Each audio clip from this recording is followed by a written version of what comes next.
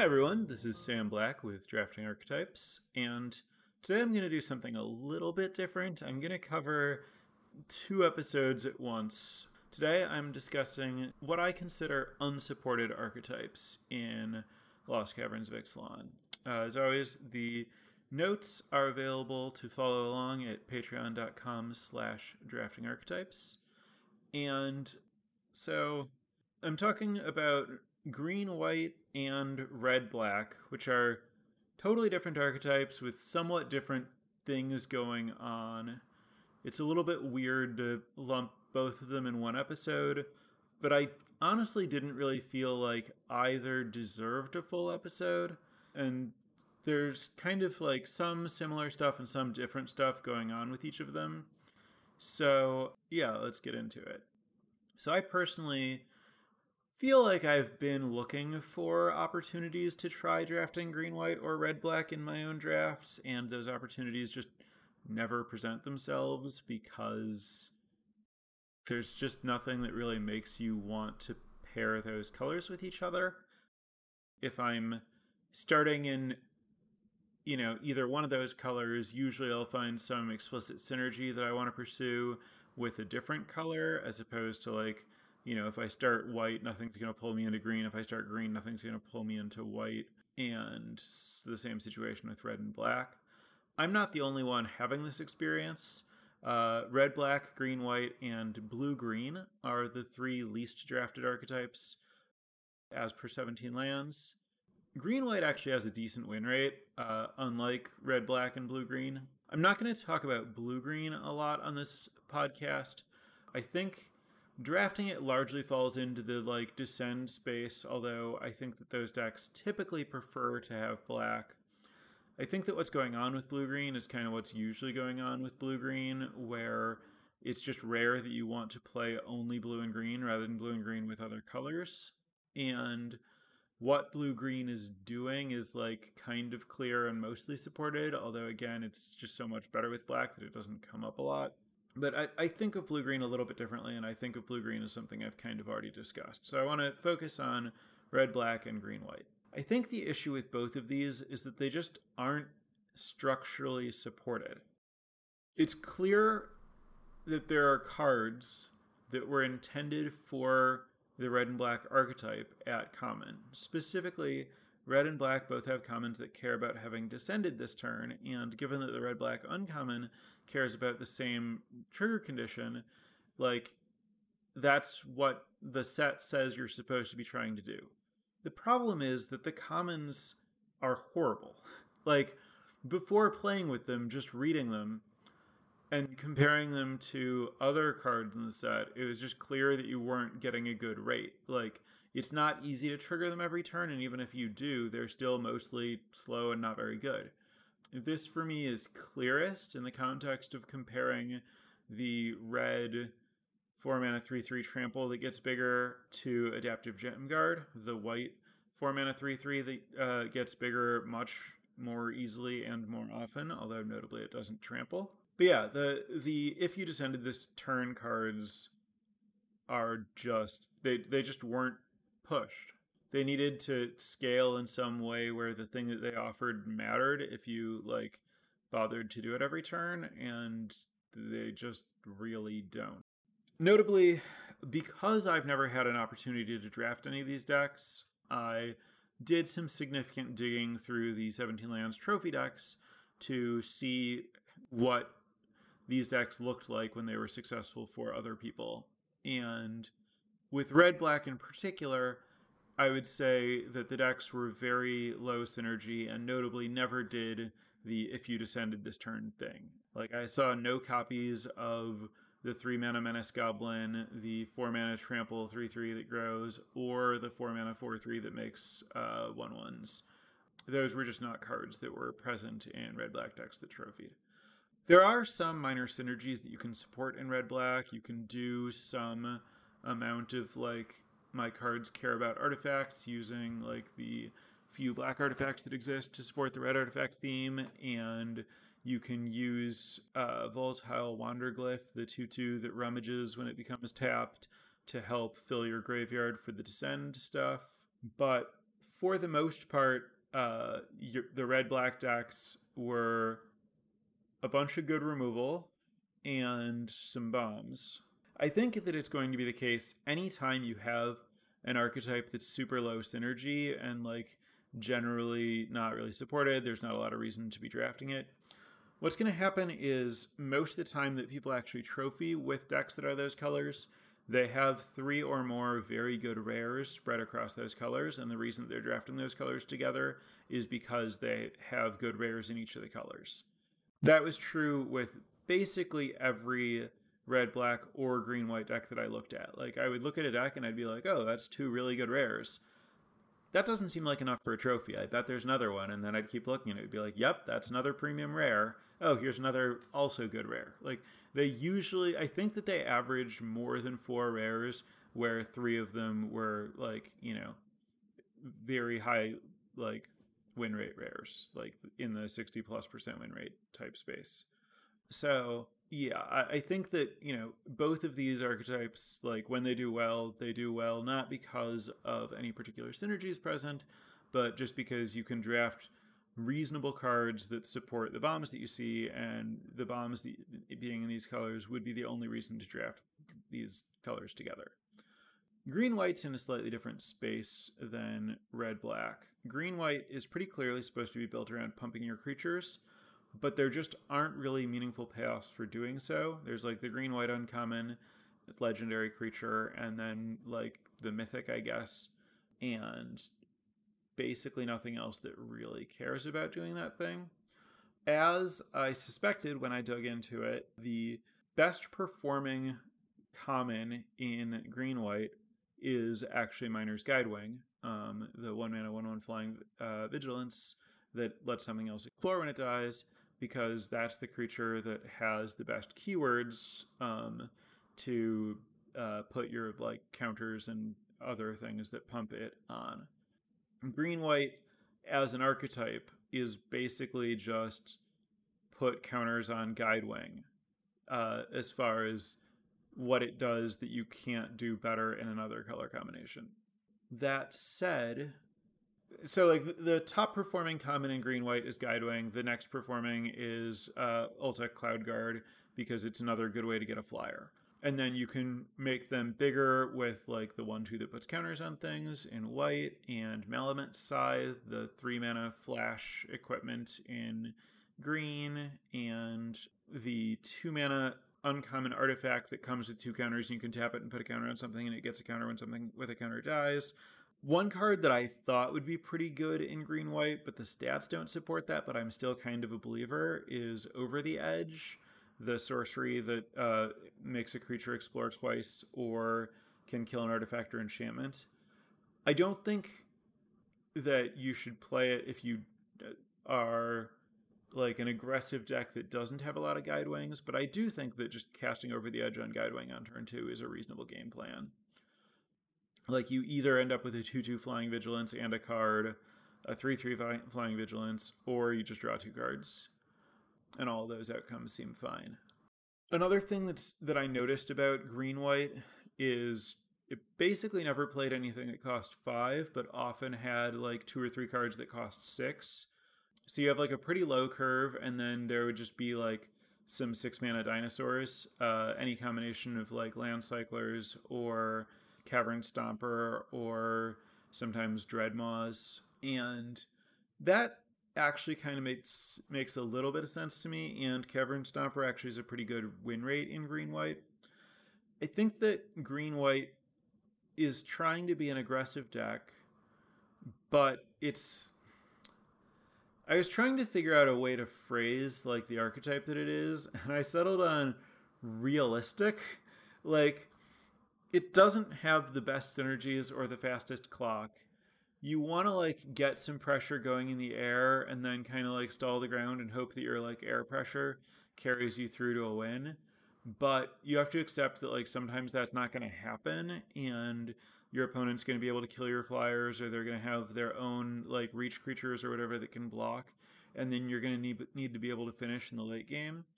And so it plays like just a couple like big dinosaur finishers for when like plan A doesn't work out and you have to like find some way to like win the game eventually. And I think that like including that kind of like 1 or 2 card backup plan makes a decent amount of sense for the deck. Also, after the flyers, several of the like next tier of best performing cards are things like Petrify and Huatli's Final Strike, which kind of solidifies the idea that this is like more of a mid-range deck, and also again it's like a little bit low synergy compared to other stuff that's going on, so you need some cards to like break up your opponent's synergy. So it's a mid-range deck with the ability to steal some wins with the like pump a flyer draws, and then some late game power, and of course you wouldn't be here without bombs. And I think that's basically what's going on in a successful green white deck. You know, you're an aggro deck, but you're not like super low to the ground all in aggro because you don't have any reach outside of Staggering Strike. Reaches in ways to close out a game when you're close to winning, rather than reaches in a mechanic that allows you to block flyers. So you can, the more staggering sizes you have, the more you can push things into, like, the more you can pursue just being like a really focused aggressive deck. And I do think staggering size is really good in green white. But if you have like 2 or fewer of them, then I think you want to be prepared for the idea that some portion of the time you're going to like end up getting stalled into this mid-range game plan, and then you're in a space where I think typically the successful way to break through, according to stats, is to use dinosaurs. You could also pick up the like Gem Guard synergy pocket that I've discussed in other white decks, where you have Adaptive Gem Guard and the Tote and the thing that gives it flying, the Oltec Landmark, and then also Staggering Size to give it trample, and you just kind of try to make a big thing and push it through if the game stalls. I think that's a reasonable like package for green white to include as an alternate way to like win the long games when your like aggro flyer plan gets stopped. And then of course, really you just want a bunch of like Petrifies and Huatli's Final Strikes to kill the reach creatures to like keep your flying aggro plan going if you can get it. But sometimes that works out and sometimes it doesn't. And that basically covers what I think is going on with green white. And then in red black, I think red black is very consistently going to want to be like a long game, small game attrition deck. Like you just want to be trading resources and killing their stuff. You do want a pretty low curve because you can grind well with the cheap cards, and there's no reason to like use more expensive cards to do the same job, basically. This is another archetype where one of the expensive cards that you do want is Panicked Altasaur. Again, just you're playing a controlling game, and Panicked Altasaur is red-black's best source of virtual card advantage. Virtual card advantage is a concept that I don't know that I discuss all that often, but basically the idea that one of your cards can hold off several of your opponent's cards.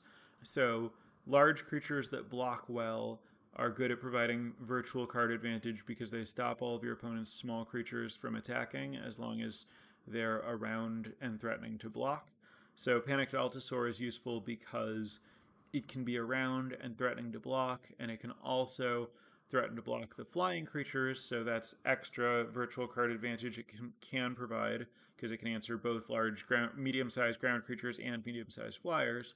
And then also, while it's playing this defensive role, it's also still clocking your opponent because of its tap ability. So this is another archetype where that's like the good top end to be in.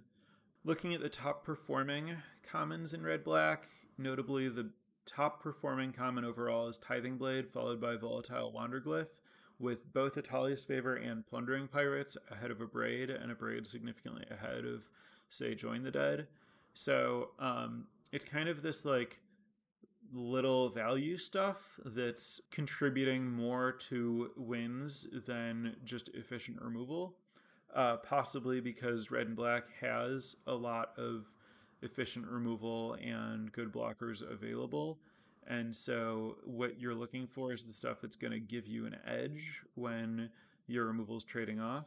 Plundering Pirate, notably, is a decent way to support the Village Rights type, or the Deadly Dispute type card, where you can sack a creature, artifact, draw two, make a map. You can sack the treasure from the pirate so that you never really have to go down a card to get that going. I think that that's maybe a bigger part of what Pirate's doing in Red-Black than, like, ramping you to something, although, playing an Altasaur early is fine. But, yeah, I think, like, with Green-White, the stated thing is like make your creatures bigger, and then there's not really a lot of reward for doing that beyond just the fact that you've made a creature bigger. But that doesn't mean that you don't want to make a creature bigger. It just means that you really need to prioritize like the flying creatures that are actually worth making bigger. So green white's not really trying to trick you or trap you. It just isn't really enticing you to begin with.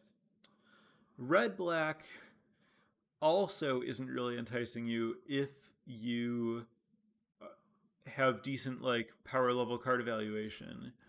But if you're just kind of willing to trust that you should do what the cards say that you should do, then you can get trapped with red black, because like all of the like there's a clear push toward, hey, if you draft all these bad cards together, like they'll work better. But the problem is that them working well doesn't get them out of being bad. And so the trick to drafting red black is to not take any of the dedicated red and black cards and to just draft it as like a kind of historically traditional red black attrition deck, and just prioritize normal red black attrition stuff where you just have good removal, some late game value stuff, and again, presumably some good rares, because otherwise there are better cards to pair with your red or black cards because you can get some actual synergies. The uncommons in both of these color pairs I do think are pretty good. The problem is that I don't think either like the other color pairs also have good gold uncommons, but then they have additional support beyond that, where red, black, and green, white basically just have a good gold card. My conclusion here isn't that you should never draft either of these archetypes, or that they're very bad, or that they can't win. It's that there's not a lot of clear incentive to try to draft either of these archetypes built into the set. And so you really need to just be in a seat where where probably you've seen multiple rares, and the rares are telling you to be those colors, or maybe where you take one of these uncommons kind of speculatively, and then maybe you see another and like these colors are just very open or whatever. I wouldn't recommend taking the green, white, or red, black uncommons early in a draft, but if you start to see them around like 5th to 8th pick, 5th to 10th pick, then it's a decent sign that no one else is going for that archetype. You're getting a pretty strong card late. If you're in a space where you can you're committed to one of these colors and not the other, it would be reasonable to like take it and see if you're supposed to like move in and fully commit. But for me, at least, the way that I draft, it's been really, really hard to find a window into drafting either of these decks, even when I'm kind of looking for it to have more information for a podcast like this to discuss it. So eventually I decided that I was never going to really like these decks just aren't enough of a thing that it was going to make sense for me to really pursue it. And so I gave up, and this is what we got out of it. A brief discussion covering what's going on roughly with each of them, and just the idea that I don't think either of these are especially important to know how to draft, because avoiding them is going to be right more often than not. But I know that, it's always going to come up sometimes that you happen to get some rares that put you into any particular lane, and it's best to know what to do with it. So, good to be prepared, but not something that you should be like really looking for, I think. So, I'm going to turn this over to chat now for questions. as always, during this transition, I want to request, I suppose, that if you're enjoying the podcast and want to get more out of it or give back to me and the others involved behind the scenes in making this podcast, check out patreon.com/draftingarchetypes for the smoothest way to contribute to the podcast. And if you don't want to do that, as always, it's also good to just, leave reviews or tweet about stuff I've covered or tell friends about the podcast if you have found it interesting and useful. All right, with that said, I've found that green-white usually wants a blue splash, but it's interesting that Simic also isn't great. What are my feelings on Bant? Well, blue and white play well together in that, Guide Mural is both strong and due to peculiarities in the uncommon print run and its interaction with DFCs, Guide Mural is more common than the other gold uncommons. That said, I don't think Guide Mural plays especially well with green as its third color, but because Guide Mural is white to flip, it's kind of, reasonable to splash in any white deck, and green can help with that splash. So you can have like frogs that are helping you to cast your Guide Mural, I guess. But outside of, I guess, you're getting Guide Mural and you're getting a little bit more of the like explore and map type stuff to support your +1/+1 counter theme out of blue, and then also maybe some extra flyers. I could kind of see it. It feels like it's slowing the deck down from the like aggressive space that it would theoretically like to occupy. So again, I mean, because I haven't actually been in the spot myself, I don't have a lot of personal experience to draw from there.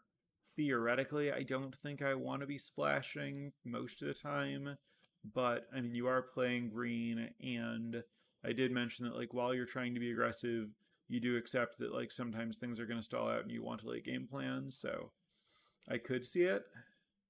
How often do you try to carve out a space for the green-white uncommon in 4 to 5 color pile with some support? Seems like focused green-white. Yeah, Cutsil. I haven't had a lot of desire to fit Cutsil into like a multicolor deck rather than a green-white deck, because the thing it's paying you for is really a thing that green and white are better at doing, and the multicolor stuff isn't really trying to do. And I'm also not usually like base green white in those like multicolor decks. So yeah, I think Cutsil is usually going to end up in like an actual green white deck rather than a multicolor deck, even though the green white decks like don't come together a lot. My limited experience with both these color pairs is getting really hooked up in white or red, then ending up with higher quality of supporting cards in green or black than the colors I would expect to pair them with. I think that makes a ton of sense. I think that the easiest way to get into this kind of space is if you are basically like, if you happen to be in the kind of seat where you can stay monocolor for the first half of the first pack and then choose your second color toward the end of the pack based on what's open. I think that that's the way that it makes, you start out green open-ended. You're like, I don't know what my second color is. I don't care. There are all these good green cards. I'm just going to keep taking good green cards. And then you get to like pick 7 or whatever, and there's like a Petrify or a Guidewing or a Ulta Cloud Guard or something in the pack. And you're like, well, I guess I'll take this card because it's really good, and maybe white will be my second color. And then, the next pack has another white card, and you're like, all right, I found my lane. Because, like, early on, I think if you start with a green card, and then there's not another green card, you're going to try to take a card that's, like, not white out of the next pack, because green-white's not great. And, like, a lot of the green cards that you would start with pack 1, pick 1 aren't going to like put you in a space where white is like the thing that works best with them. But once you're like much later in the pack, it's more like it's just going to be one clear color that's open, and then you move into there. And then the same thing can happen with red black, where you start with a black card or a red card, and four of your next five or four of your first five picks or whatever end up being that same color, and then you get to the back of the pack, and the unusual pairing is what's open, and I think that's just generally a like very reasonable narrative for how you would end up in a less commonly drafted color pair in any format. If the opportunity presented itself to draft either of these archetypes, would I or would I want to avoid it now that the podcast is in the books? I personally always like exploring stuff that I haven't had a chance to explore. So, I and I'm rarely in a draft where I, am super invested in the results of that particular draft. So certainly, if I'm drafting on Arena and I see an opportunity to draft one of those archetypes, I still would. If I were playing in a like high stakes draft, I'm not going to refuse if it seems like the pick that makes the most sense at the time. I've certainly drafted my fair share of speculative archetypes or archetypes that weren't really what I was hoping to draft because it just felt right. Like I am not one to force rather than just kind of following what the packs tell me to. So I certainly can't say I wouldn't. How well does Black Red use Another Chance? Quite well. Another Chance is a very strong black card and very strong attrition card, and given that you're playing kind of an attrition game, you're very happy to have this like high value 2-for-1 to help do that. More often with those, I'm settling into the second color in like mid pack 2. Yeah, so, I mean, sometimes your one color is open enough that you're one color basically through a lot of the draft, or you're like one color with a bunch of possible secondary pivots that you could move into, and then the thing that tells you to be that solidifies your second color happens later. I was more saying the first time it could happen in that kind of way is mid pack 1, but it could certainly happen early pack 2 where you just like open a bomb in the second color, or mid pack 2 where you get past something. Anywhere pick 8 through 25 of the draft or whatever would be a reasonable time for that kind of staying open-ended one color, then choosing a second color type narrative. All right. Well, slightly off topic, but I'll go with it because it is another unsupported archetype. Do I have experience with Simic Tempo, overstated green creatures, and blue flyers, early drops, tricks, and bounce? So the cash card or whatever, the 2-mana uncommon that has the 2 counters and you can tap it to put a counter on something, and then it gets a counter on a thing with a counter on it dies, that generally works well with Explore, can theoretically support the blue-green Explore thing, and in general, like, there is this kind of like merfolk aggro deck that's like supposed to exist and doesn't really come together, and that deck doesn't really care about Descend because it cares about Explore as its like theoretical thing. I'm not sure if I think I maybe had a deck that was trying to do that once and not like very committed to it. I do think that it can happen. It's comparably unlikely to black red and green white, and notably presumably less successful. Like blue green has pretty bad win rates on 17 lands.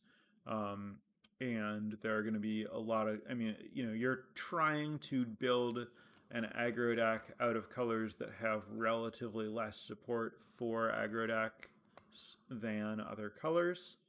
So everything needs to work out pretty well in terms of just the right cards being there in the draft.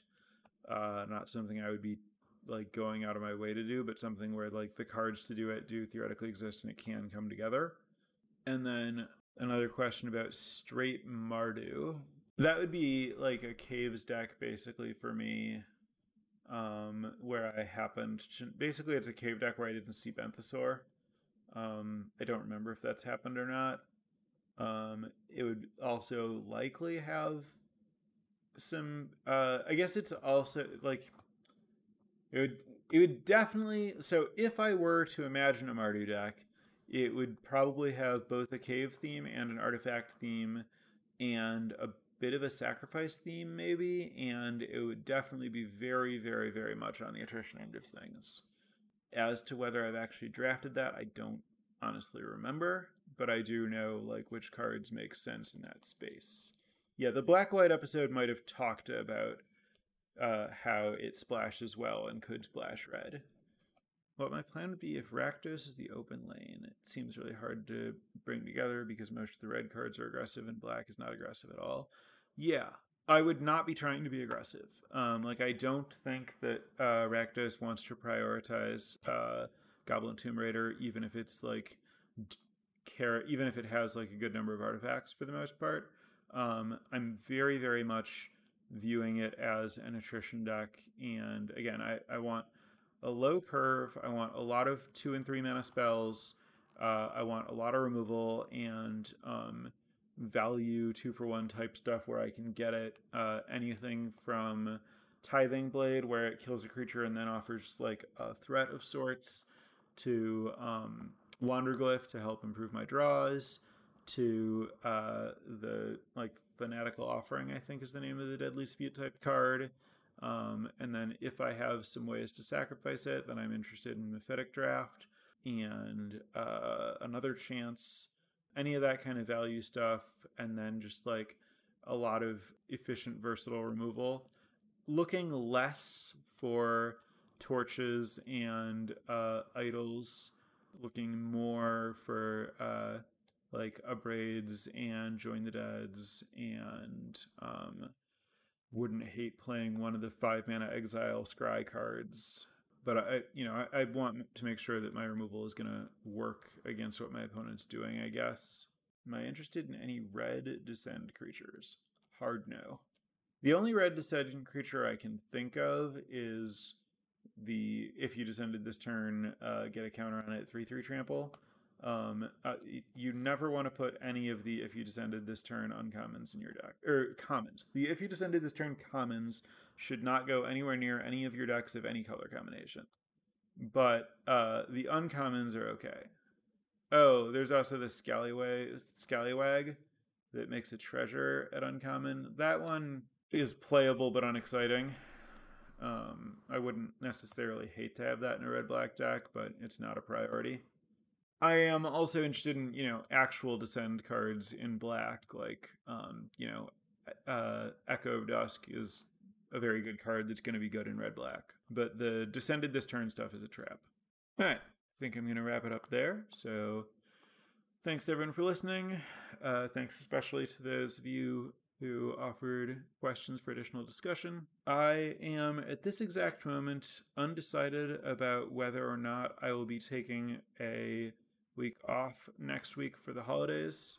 I need to look at my exact schedule and figure stuff out. So I might be back next week, I might not. Regardless, happy holidays, thanks for listening, and I'll see you again before too long. Bye for now, everyone. Prepare for light speed.